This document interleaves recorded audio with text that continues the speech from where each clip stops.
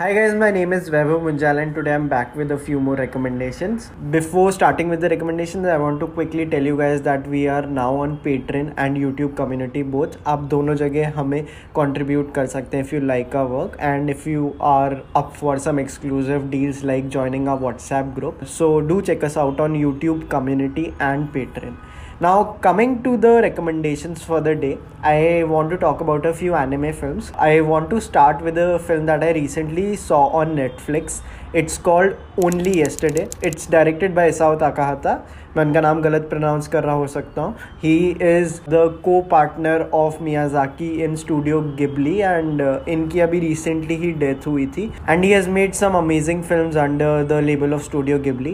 Apart from Only Yesterday, he has also made Grave of Fireflies, which is one of the most emotional films of Studio Ghibli. But talking about Only Yesterday is a story of this 27-year-old girl जो अपने office से छुट्टी लेके country side जाना चाहती है अपने sister के village kind of a place में. और when she is on her way in the train उनको अपने पास्ट की मेमोरीज याद आती हैं एंड धीरे धीरे उनको फ्लैशबैक्स आते हैं of the time when she was young और वो उसी कंट्री साइड में कहीं रहती थी और जो एक लोकल एरियाज़ की जो स्मॉल टाउन की आपकी मेमोरीज हैं उसके बारे में ये मूवी है. What I like the most about Only Yesterday is that it's the story of a protagonist who is average at everything. तो इसमें जो हमारी प्रोटैगनिस्ट दिखाई है जब उनका बचपन भी दिखाया है तो ऐसे दिखाया है कि वो फ्रैक्शंस को उन्हें डिवाइड करने में दिक्कत होती है.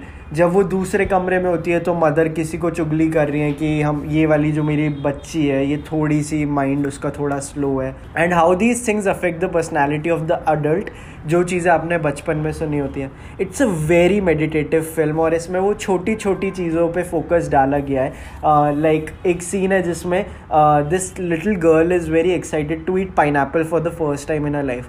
तो फैमिली में सारे इकट्ठे होते हैं और एक पाइनएप्पल लाए होते हैं. वो बाज़ार से पाइनएप्पल लाते हैं और उसको कट कर रहे होते हैं. इट्स लाइक अ पूरा इलोंगेटेड सीन जहाँ पे एक एक कट ऑफ द पाइनएप्पल पे फोकस किया गया है. जो टेक्सचर है, जो ऑडियो टेक्सचर है और हर चीज़ पे बहुत फोकस डाला गया है to show the anticipation of it.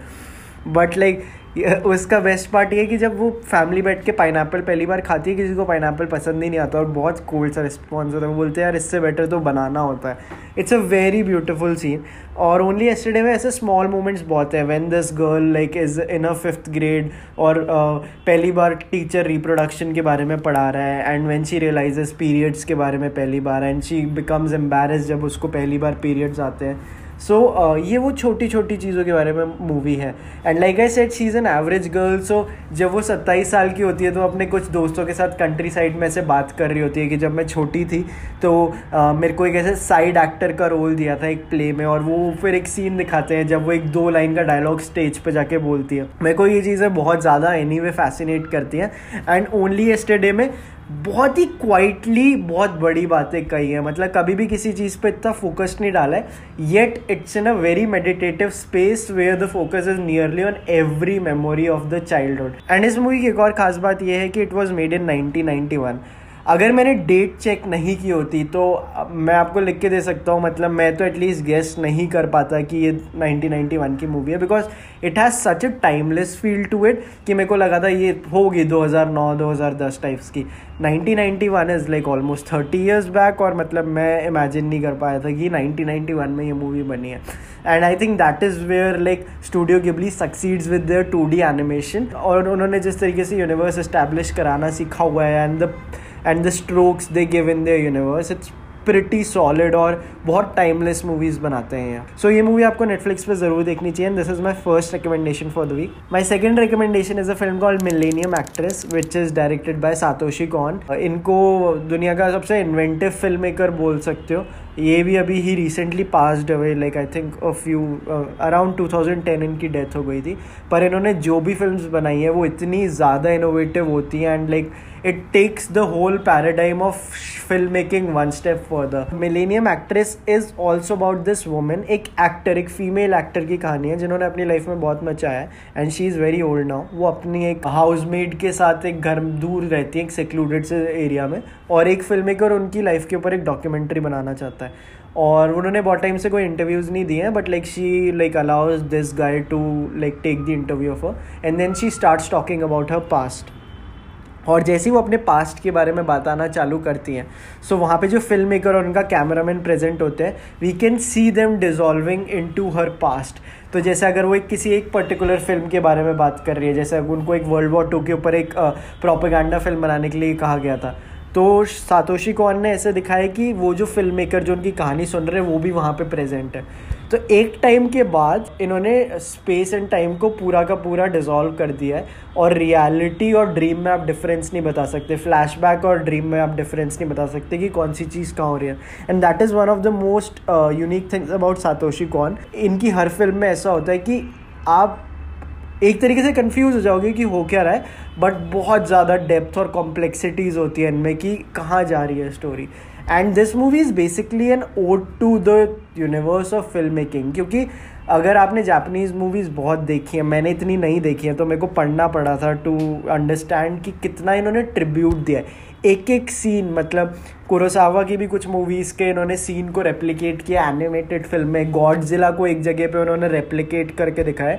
तो होल फिल्म मेकिंग यूनिवर्स को इन्होंने थैंक किया मिलेनियम एक्ट्रेस के through. It's very okay to get confuse in a Satoshi Kon movie, क्योंकि सातोशी कोन ने एक बिल्कुल पोलर ऑपोजिट बनाया था मिलेनियम एक्ट्रेस का, which is called Perfect Blue. Perfect Blue is on the darker side of this whole actor and fandom thing, जहाँ पे एक पॉप स्टार की कहानी दिखाई है who has now gone out to become a actor. तो एक फीमेल एक्टर है जिनके पीछे उनका एक फ़ैन पड़ा हुआ है, और like it's the story of her as an actor and a stalker, जो उनका एक फ़ैन होता है, उन दोनों का रिलेशन दिखाया है, and how she gets to know more about herself through this fan and through some of the letters that are there in the film. और ये मूवी ज़्यादा डार्क स्पेस में है, और ये भी काफ़ी ड्रीम लाइक फील है। इसमें भी आप नहीं बता पाओगे कब ड्रीम चल रही है कब रियलिटी चल रही है। परफेक्ट ब्लू को one of the greatest films में माना जाता है एनिमे की, क्योंकि हर जने ने इससे कहीं ना कहीं इंस्पिरेशन लिया है। रिक्वीम फॉर अ ड्रीम जो डैरेन आरोनोफ्स्की ने डायरेक्ट की है, there are like literal frames जो उन्होंने परफेक्ट ब्लू से उठाई हैं। एक सीन है जिसमें जेनिफर कॉनेली अपने बाथटब में बैठी होती हैं रिक्वीम फॉर अ ड्रीम में, और वो बाथटब में पानी के अंदर चलाती हैं।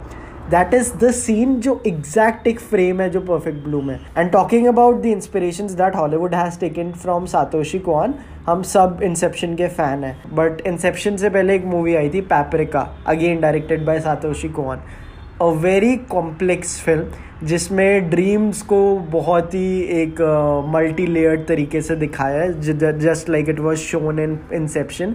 इसमें एक थेरेपिस्ट की कहानी दिखाई है जो एक यूनिवर्स में है जहाँ पे जो वो लोगों की ड्रीम्स में जा सकती हैं, और एक ऐसा डिवाइस आया है जिसके थ्रू वो जो उनके पेशेंट्स होते हैं, ड्रीम थेरेपी करके एक चीज़ आई है, वो अपने पेशेंट्स के दिमाग में जा सकती है और उनकी हेल्प कर सकती है। अ टेक्निक जो इस यूनिवर्स में नॉट टोटली लीगल होती है, but she still does it. और जब वो ड्रीम में जाती है तो उनकी एक ऑल्टर ईगो का नाम पैपरिका होता है। ये भी इतनी माइंड बेंडिंग फिल्म है कि अगेन ये सारी मूवीज़ मेरे को भी लगता है परफेक्ट ब्लू, मिलेनियम एक्ट्रेस, ये सारी मेरे को रिविजिट करनी चाहिए। But I am talking about Satoshi Kon right now because उन्होंने like he is one of the most significant film makers to come out of Japan and like in worldwide anyway, कि उन्होंने जो भी बनाया है वो इतना powerful है कि हमें इनके बारे में बात करना बहुत ज़रूरी है। एवरी फ्रेम अ पेंटिंग ने एक वीडियो बनाया था about Satoshi Kon and how like he edits in space and time. It's I think one of the first videos of Every Frame a Painting. और अगर आपने एवरी फ्रेम अ पेंटिंग के videos नहीं देखे तो जाके देखिए, like it's a film school in itself. उन्होंने आज तक 25 वीडियोस बनाए हैं, हर video is like a master class in itself. उस वीडियो में भी उन्होंने एक एक चीज़ को इतना डेप्थ में बताया है, मतलब अगेन लाइक बहुत चीज़ें सातोशी कोन की मेरे को पढ़ने के बाद समझ आई है, because for a person who hasn't watched as many animes it can get a little difficult to understand कि कब सीन चेंज हो गया है, कब ड्रीम चालू हुई है और कब ड्रीम ख़त्म हुई है। और सातोशी कोन की हर फिल्म में होता है, पैपरिका के अलावा भी। तो आपको वो वीडियो देखना चाहिए जो एवरी फ्रेम अ पेंटिंग पे, उसमें बहुत डिटेल में एक्सप्लेन किया है कि how Satoshi Kon has like uplifted the whole universe of filmmaking through his works. And these were my recommendations for the week. Tune in next week for more recommendations. Thank you.